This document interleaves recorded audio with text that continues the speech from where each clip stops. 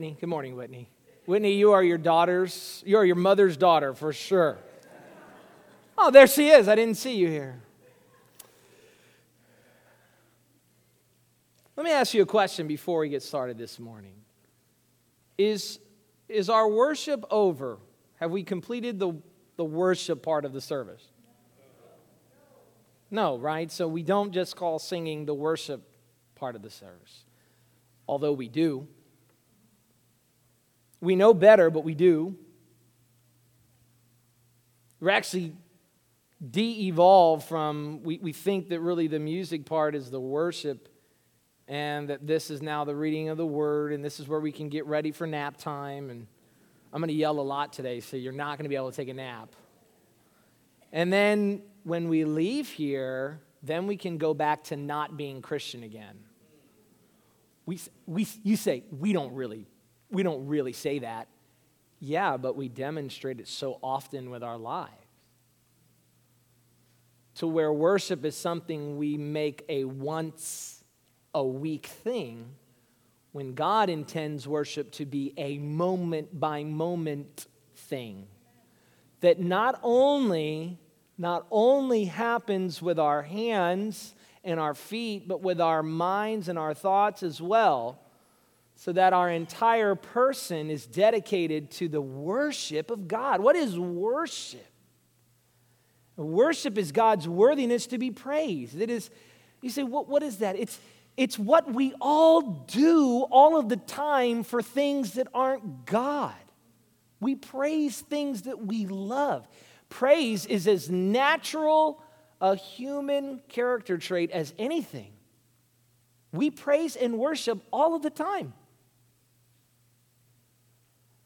Man, did you see the Heat game last night? Oh, they beat Washington. Oh, it was so good. Did you see that shot at the end of the game? Oh, man, he is great. I think he's one of the top 10 of all time. And oh, man, and there's excitement, right? And I'm not shaming our excitement, but that's praise. That's what worship looks like. Man, you got to see this. Let me impersonate somebody in my life who usually talks about beautiful girls that he sees. Drew, I got to tell you something. This girl is hot. She is so fine. Oh my gosh, she's so beautiful. And I say, John, she's all right. She's no Stephanie, but that's your sister, so that's weird. But we man, they're perfect for us. And we praise them. We speak about them, and we smile when we talk about them. And we're excited about them, and we're happy about them. That's worship. That's what worship is. But how often do we do that for God when we're not here? And then even there are some Sundays when we're here and we don't really do it.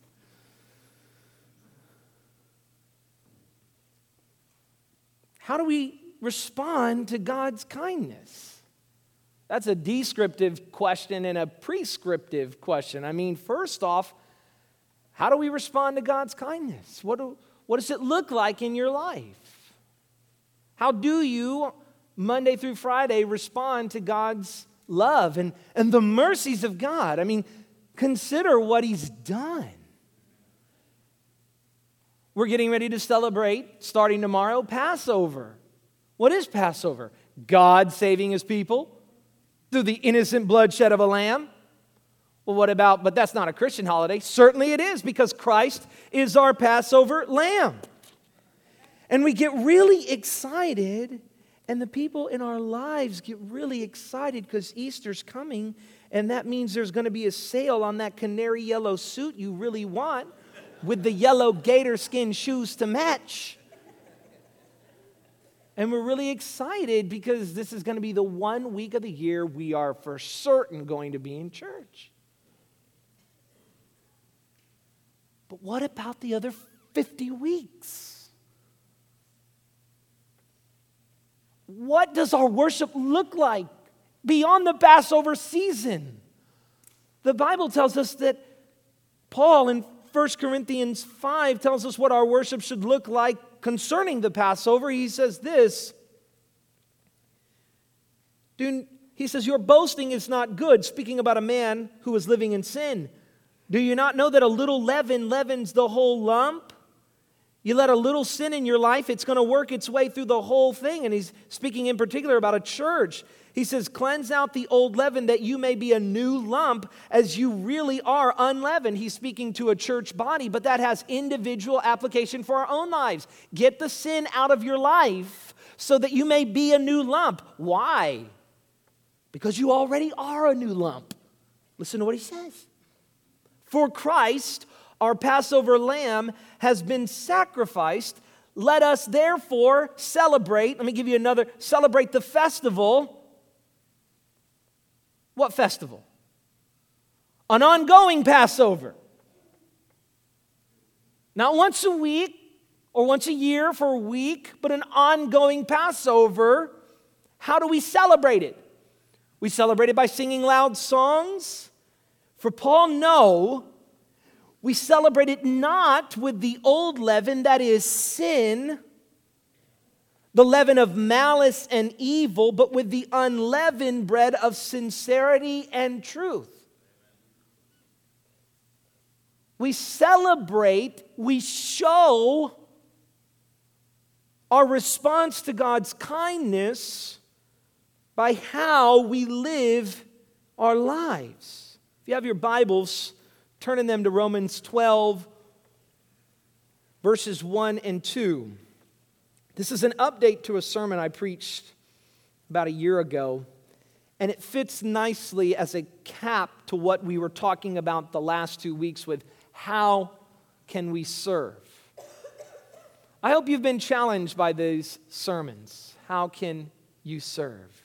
It is real, it is practical. C.S. Lewis said something very interesting about our response to God's kindness. He said, if you have really handed yourself over to Him, it must follow that you are trying to obey Him. If you really believe in Jesus, it follows that you're really trying to obey Him. What sense is there in calling yourself a Marxist if you don't do the things that Marx told you to do?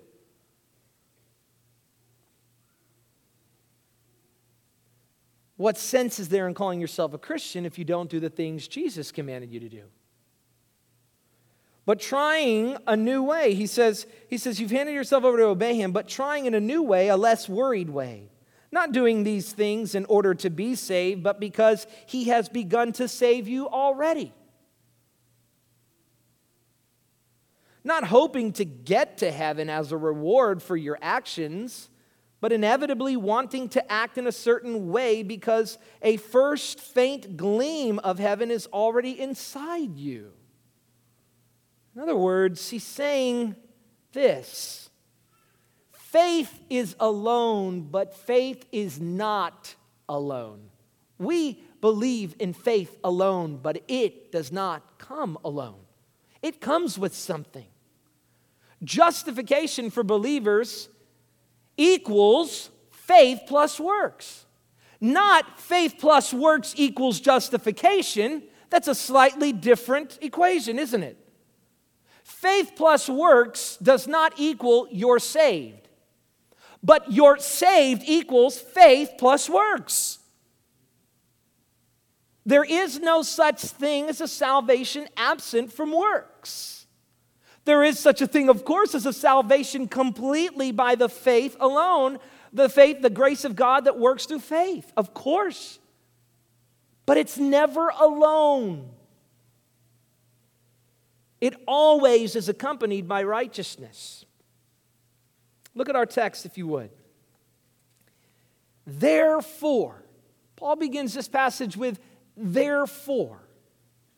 Whenever you see therefore, you know the phrase, ask what the therefore is there for. Therefore is a conclusion indicator. It means he's arrived at his conclusion. Conclusion of what? An argument. Statements, premises. What are premises? They are statements that are either true or false, and they are used in an argument to prove a point. And Paul just assumes that we assume the truthfulness of the premises, therefore, of what he's going to say here. Therefore what? I urge you, brethren, by the mercies of God, to present your bodies as a living and holy sacrifice acceptable to God, which is your spiritual service of worship. And do not be conformed to this world, but be transformed by the renewing of your mind, so that you may prove what the will of God is, that which is good and acceptable and perfect. This morning, I want to prove this point, that since God has graciously given himself for us, we must respond by giving ourselves to him. Since God has graciously given himself to us, we must respond by giving ourselves to him. Let's pray this morning. Father, work in us the work that only the Holy Spirit can do, to work in accordance with the new creation, the new life, Lord. We know that no works will justify us. There are no good works that we can do in this life that can earn our salvation. But we also know, Lord, that our salvation is always accompanied with good works because good trees bear good fruit. So, Lord, we ask that you would produce what you can produce in us, namely the good works. Charge us to act, exhort us to act by your word in accordance with your good will and your pleasures. Amen. The first point I want to make this morning is that God's sacrifice for us demands the sacrifice of our bodies, the whole person. We saw here that the word therefore is the first word in our passage. Well, what has Paul been arguing for in the book thus far? Thus far in the letter, Paul has argued convincingly that the whole world, Jews and Gentiles, the word Gentile means non-Jew, someone who is not a person of God, at least from a Jewish mind. Jews and Gentiles alike, the whole world is sinful before God. Whole world, not one single person who's not sinful. He has argued that the righteousness that God requires has come apart from the law, and it's a righteousness that comes by faith in Jesus Christ. Whole world's guilty. Only way to be righteous, righteous means in a right state with God. We have a relationship now where I am justified. Imagine righteousness as standing in a courtroom, and whether or not we're guilty or not. Are we guilty? And the answer is yes, you're guilty. And the answer is, how can I be made righteous with this God? And the answer is Christ alone, faith in Christ alone. Paul has proven that God has always accredited righteousness this way, by faith and not by works, just as he did with Abraham. From there, he explains how the historical reality of our inherited sin and death from Adam has led to God's gracious gifting of righteousness and eternal life to all who are united with Christ. After that, he argues that the implication of our unity with Christ is that we are now slaves to righteousness and no longer slaves to sin. Now that we are in Christ, we no longer walk according to the flesh, but now we walk according to the Spirit. And all of this based solely upon God's gracious and sovereign will, Romans 11:34 and 35, to manifest His great salvation in a people of His own choosing from every race of men through His providential purpose in history. God has done all of this for us. So not only is salvation not obtained by our works, but God does the saving for us. So not only can we not earn God's favor, but God gives it to us. So that He can say in Ephesians 2, it is by grace you've been saved, not by works. It is a gift of God so that no one may boast. Now, therefore, chapter 12. In the light of all that God has done for us by the mercies of God, is what Paul says, he now urges believers to offer their bodies to God as a living and holy sacrifice to Him. This exhortation, therefore, is not made in a vacuum. It is our reasonable response to the mercies of God to sacrifice ourselves to Him, since He has sacrificed Himself for us. Robert Mounce has said that in view of God's acts of mercy, it is only fitting that we commit ourselves without reservation to Him. But the offering of ourselves, that is our bodies, which is our entire person, including our minds, is not a payment in return for God's mercy showered on us. His mercies are gifts and not loans to be paid back. It is our spiritual or reasonable act of worship, however, that we give ourselves wholly and completely to the one who gave Himself for us. It is our reasonable response. It is the response of someone who understands what the gospel gift truly is. But how then do we offer our bodies as a sacrifice to God? Paul says, as living sacrifices. He uses the word living as a modifier for the word sacrifice in order to show the kind of sacrifice that we now offer to God. In the past, sacrifices were offered to God with animals, and those animals, what? They died. The opposite of dead is living. So in the past, animals died. Christ has died, but now Christ is alive. And we are alive too. So, now that Christ has died once and for all as the sacrifice for sins, we no longer offer dead sacrifices to God. But now, since Christ has been raised, we offer living sacrifices of our bodies to Him.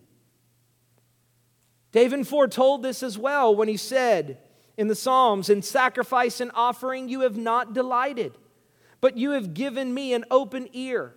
Burnt offering and sin offering you have not required. Then I said, behold, I have come. In the scroll of the book it is written of me, I delight to do your will. Oh my God, your law is within my heart." Our living sacrifice to God is to delight in His will. We prove to God that we love Him when we live our lives for Him. We prove to God that we love Him when we live our lives for Him. Living sacrifices are also, unlike dead sacrifices, in that they're not a one-time thing. The idea of coming down the aisle and praying a prayer or I don't know, I've never heard about filling out a card. Dad used to say filling out a card. I've never done that. But we did, coming down the aisle, or you were saved at youth camp. And that's, for many of us, the only evidence of a sacrifice we've made to God in our lives. But living sacrifices are ongoing, perpetual sacrifices. They do not stop. They are day by day, moment by moment, thought by thought, devotion to God's will lived out in obedience. And this is a crucial point here.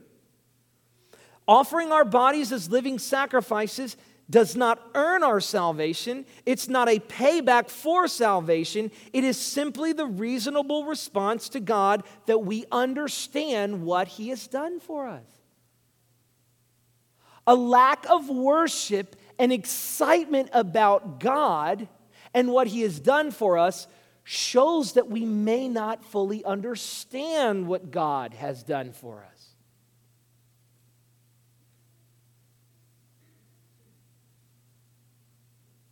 And if we don't understand what God has done for us, are we being transformed?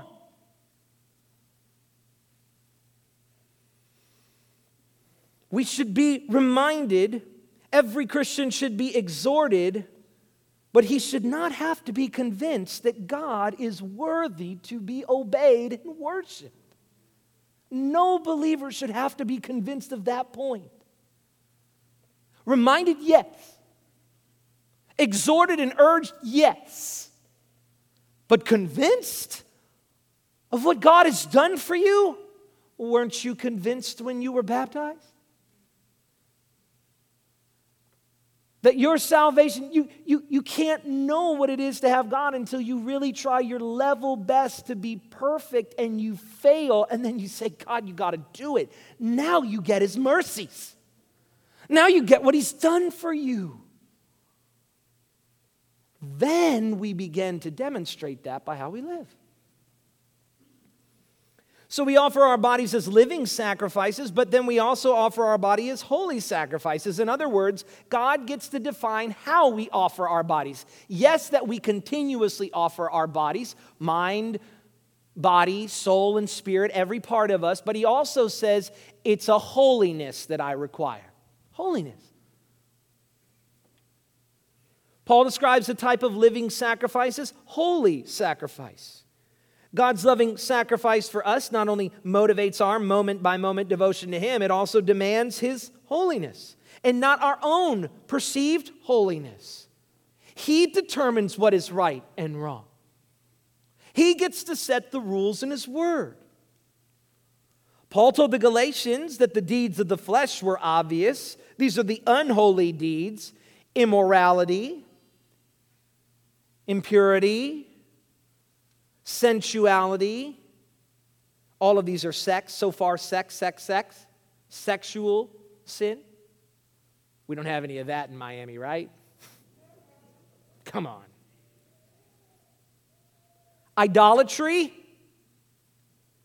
sorcery, enmities. This is fighting, strife, jealousy, outburst of anger, disputes, dissensions, factions, envying, drunkenness, carousing, and things like these, says Paul. That's unholy living. It's not okay for a believer to participate in those things. If you do, you're sinning. You are not offering your bodies as a sacrifice to God. You are offering them up to evil.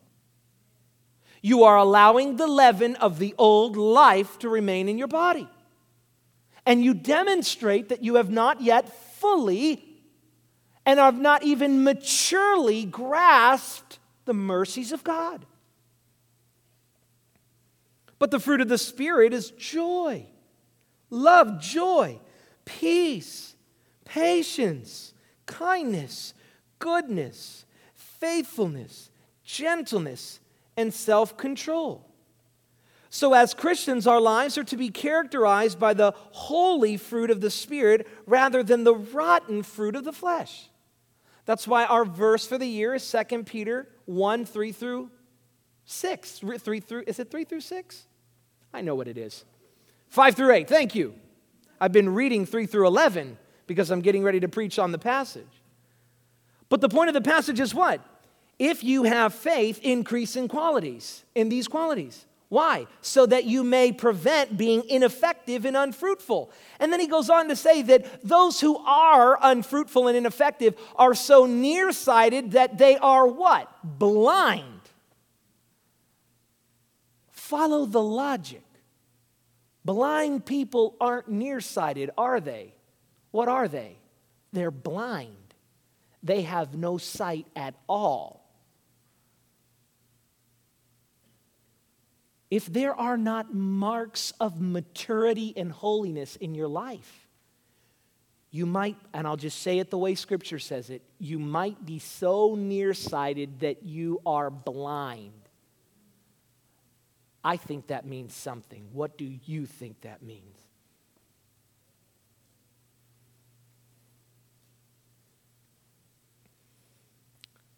So what do we do?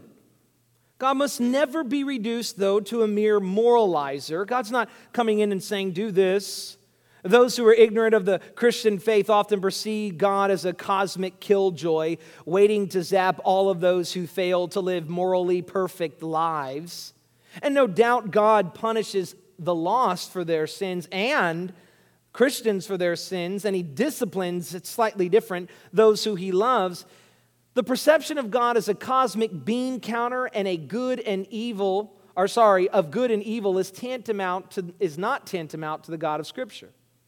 The God of Scripture has given himself to be a sacrifice for our sins, making peace through the blood of the cross of Christ. And if God has therefore purchased us with his blood of his own Son, how can we not offer our bodies as living and holy sacrifices? It's just reasonable. It might be helpful at this point to give you an illustration. If a loved one gives you a very special and precious gift, how do you show them you appreciate it? Throwing it on the floor and never using it again? Never doing anything to make sure that it's cared for? No. You care for it. In this case, he has given us new life. This is a living gift. And a gift that we're responsible for keeping alive. Maybe it's like getting a puppy for Christmas, except it doesn't die after 12 years. It's ongoing. We must feed it. We must discipline it. This is a precious gift that God has given. How much more? The problem with illustrations is that they never reach the infinite level of what God has given us when he did not count equality with God a thing to be clung to, but emptied himself and became a man and died on a cross. That is infinitely greater than any illustration we can give. Douglas Moo says this. He says, if we, in the context of offering our bodies as living and holy sacrifices as our reasonable worship of service to him, we have to consider what we're doing with our day-to-day to find out whether or not we're actually doing that. If we spend all of our time, this is Moo, if we spend all of our time or discretionary time watching network television or reading secular books and listening to secular music, it will be a wonder if our minds are not fundamentally secular. That means not holy, not of God. They are of the world. But our job is to cooperate with God's Spirit by seeking to feed into our minds information that will reprogram our thinking in line with the values of the kingdom. Do not be conformed to this world, but be transformed. How can we be transformed if what we're putting in our mind is secular transformation? Unholy transformation. We hear Scripture once a week, but who do we listen to when we get in our cars? You say, oh, now he's meddling. Now he's meddling. Now he wants to know, he's going to tell us now, throw away our rap CDs. Well, yes, some of them. But how can you put that crap in and think you're going to get good out? This is not a prohibition on secular sources, though. It's simply an exhortation of engagement. Many of you have not prepared yourself well enough to engage the secular world of television, music, and other forms of media. You're just simply not prepared. The TV comes on, the nightly news reporter begins to tell you X, Y, and Z, and you just eat that up and say, yep, it's all true. It's all true what you're telling me right here.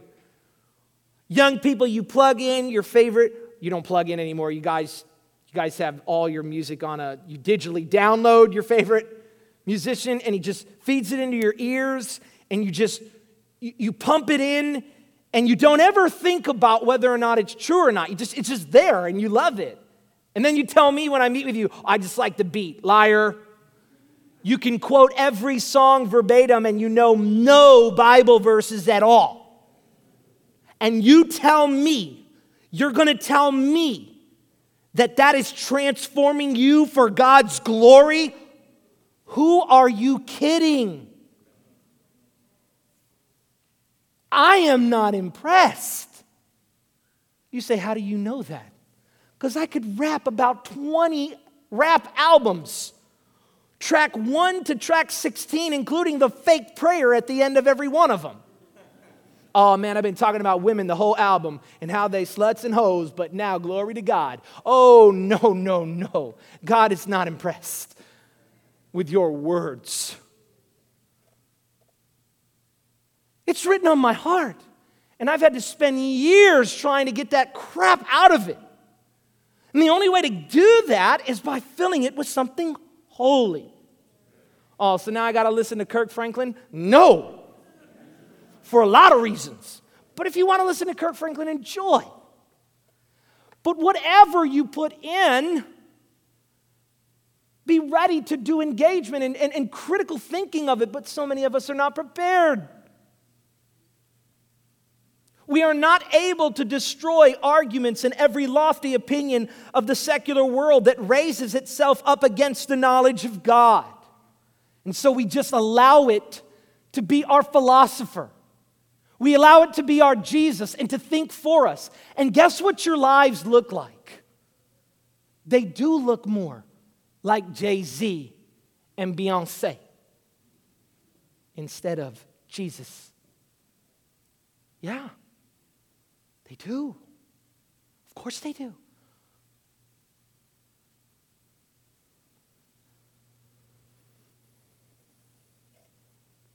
We have to be transformed. God's sacrifice for us demands the transformation of our minds. Do not be conformed to this world, but be transformed by the renewing of your mind, so that you may prove what the will of God is, that which is good and acceptable and perfect. God's sacrifice for us demands not only the sacrifice of our bodies, but is also the transformation of our minds. In this way, God's sacrifice demands the whole of our being, our body and our mind. Paul says 2 chapters later that neither do we live or die to ourselves, but if we live to Christ, and if we die to Christ.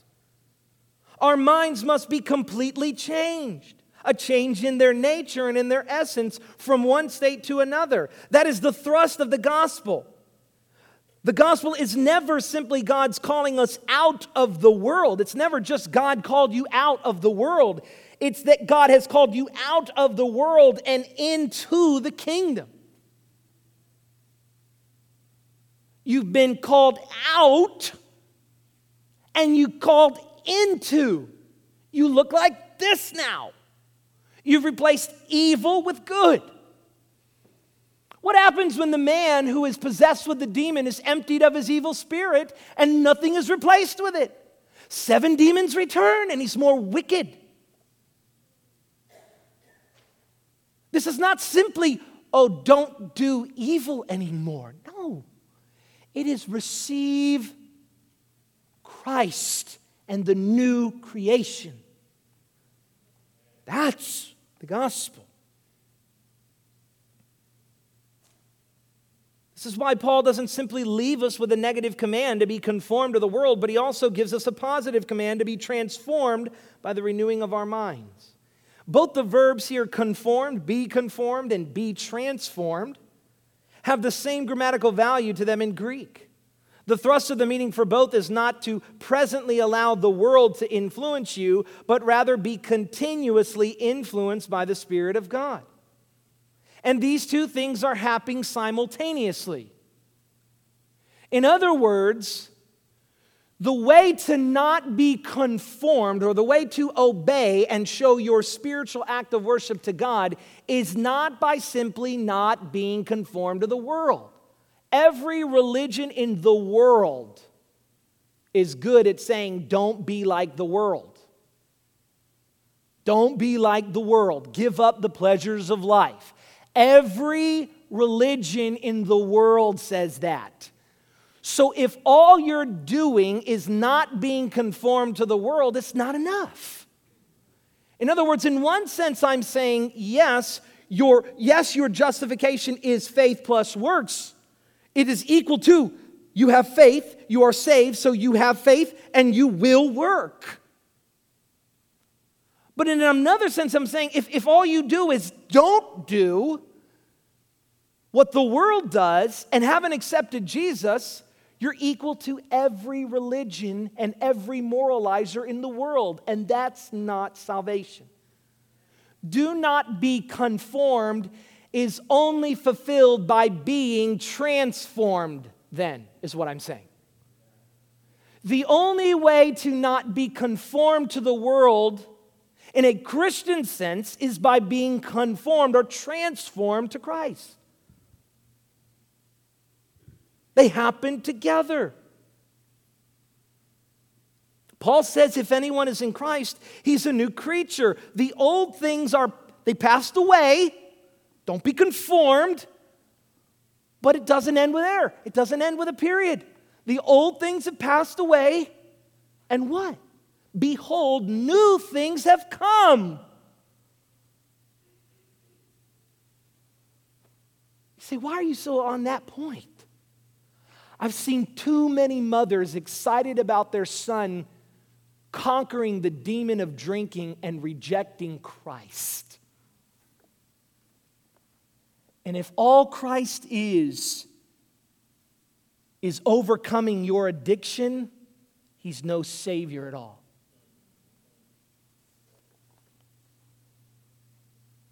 AA can get you off of alcohol.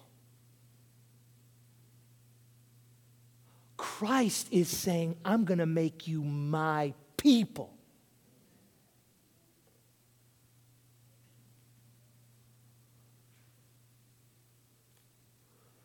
If anyone is in Christ, he's a new creature.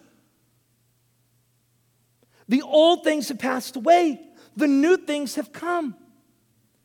We know that God will accomplish his work of salvation that's begun in us because it's promised. But how are we doing this on our end?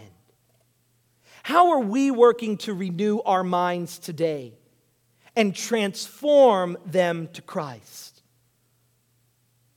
Renewing our minds begins at our baptism. It continues with our study of God's Word and our humble service to others.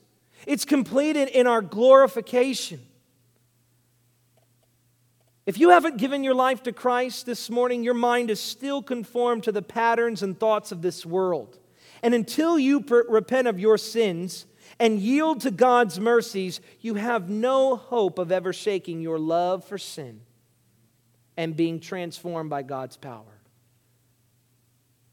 But believers, if you have given your life to Christ but still see that your thought patterns are consistent with the world's, you need to embrace the tangible graces which God has given you. What are the tangible graces? They are the reading of His Word. They are prayer. They are the fellowship of the body. And they are the perpetual observance of the Lord's Supper. Remembering that we're in Christ, that we're not the old man. That man has passed away. We're no longer conformed to the pleasures of that life. Now we're being transformed in Christ. Someone asked me, I love this question. Someone asked me last week. They said, I'm really struggling with forgiveness. And they said, I need help with that. And I said, I've been there too. I've struggled with this myself. I really have.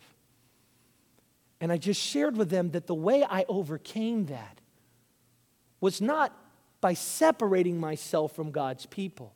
It was the encouragement and admonition of my brothers and sisters in Christ who challenged me to live above my own sinful standards and transcend to the forgiveness of God's people, of a Christian.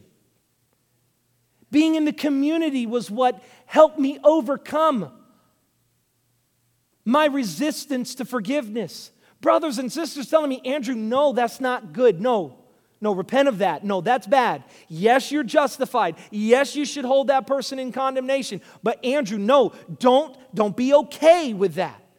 Elevate, remember, forgive those. You've done nothing. And then I went to the Word, and the Word told me, you've done nothing if all you do is love those who love you. If you really want to be like a Christian, you love those who don't love you. Oh man, so you say, you didn't come to this all on your own? You didn't come to it by listening to talk radio?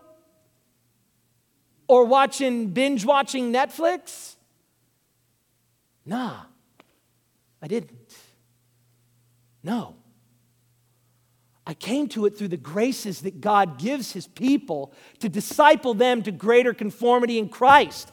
The people of God, His Word, His prayer, and the perpetual reminder that while I eat of this bread, so does the brother I'm at odds with. Neither of us are special. Both of us consume of the same bread. We eat the same body and drink the same cup. That's what reminds me to be transformed to Christ.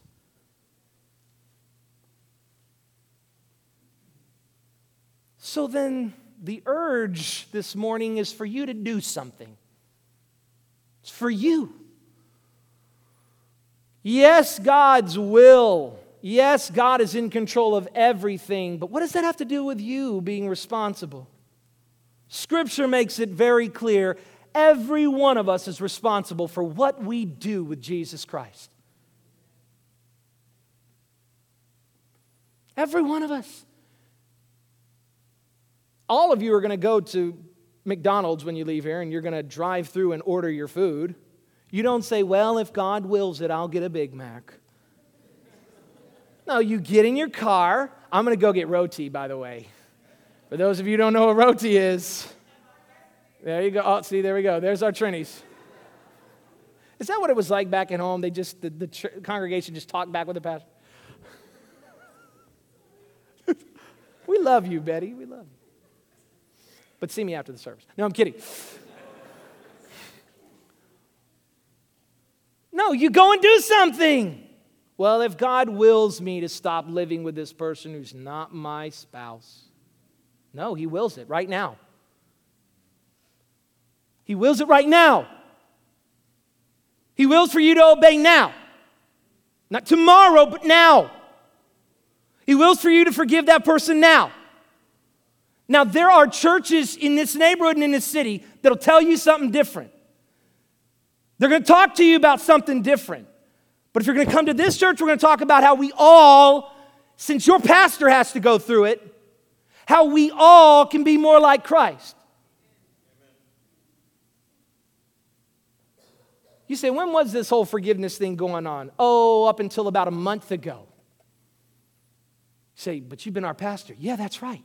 I'm not special, and neither are you. I need the graces you need. I need to be reminded that God's standard is holier than me.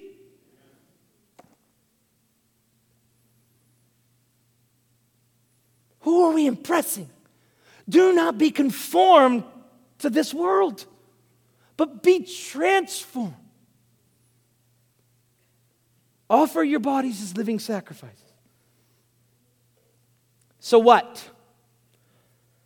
God's righteousness and His will is proven through our living sacrifice of our bodies and the renewal of our minds. Romans 12:2, so that you may prove what the will of God is and that which is good and acceptable and perfect. God's righteous will is proven, that is vindicated, through the living sacrifice of our bodies and the renewal of our minds. The most impressive thing to me about God's power in working in the hearts of His people is not speaking in tongues. It's when two enemies forgive one another. That's impressive. Because humans don't do that. They'll hold that grudge until we throw the dirt on your casket. But when you forgive people who hate you, and you love people who hate you, oh man, that's God. That's His power at work in you. That's special. That is impressive.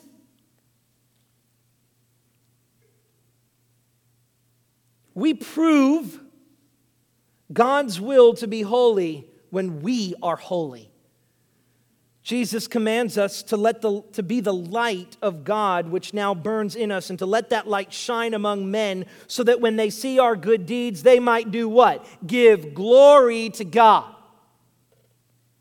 When we live holy lives devoted to God, we prove to the world the surpassing greatness of His excellency. Peter told believers that when they are slandered for their good deeds by those who revile their good behavior in Christ, they will be put to shame. By our lives, we testify that God is good when we live good. That God is a worthy God when we live worthy lives. That God is perfect and holy when we live holy lives. We prove to the world and to ourselves the mercies of God at work in our lives. If you're a Christian, be careful how you use that term. If you're a Christian, live like it. Here's my challenge. Many of us say we love God and are thankful for the mercies of His salvation. But do our lives testify to our love for Him?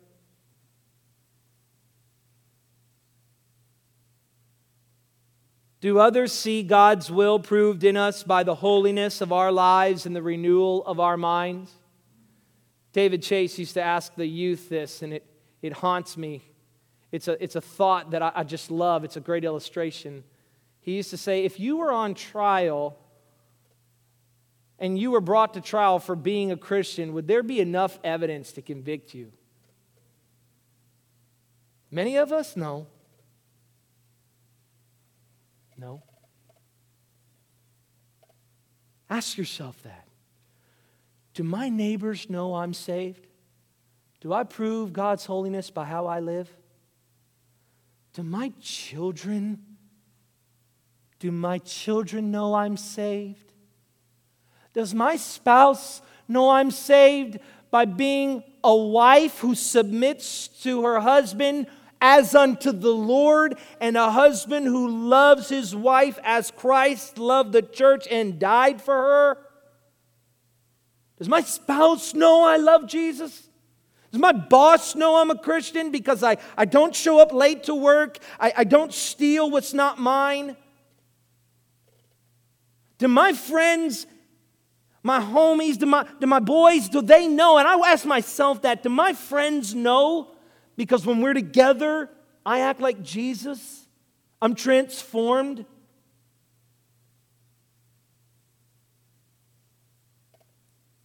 Or do we treat God's salvation with contempt with our behavior? Have we failed to appreciate the sacrifice He made to give us such a great gift? The question I leave you with this morning is this. If God has died for you, how can you not live for Him? Let's pray. God, we will not earn salvation. You have given us salvation, but we will prove your salvation. We are justified. You have forgiven us of our sins. And those who have experienced it, Lord, we demonstrate with our works. Lord, you know this vessel that speaks this morning. You know how empty I am and how empty my thoughts can be short of your work. And you have to conform me and transform me, Lord God, but you have to do it for everyone in here. Lord, I pray that we would see a church that demonstrates that they understand and love and have received your mercies by the works of their hands. We love you, Lord. Amen.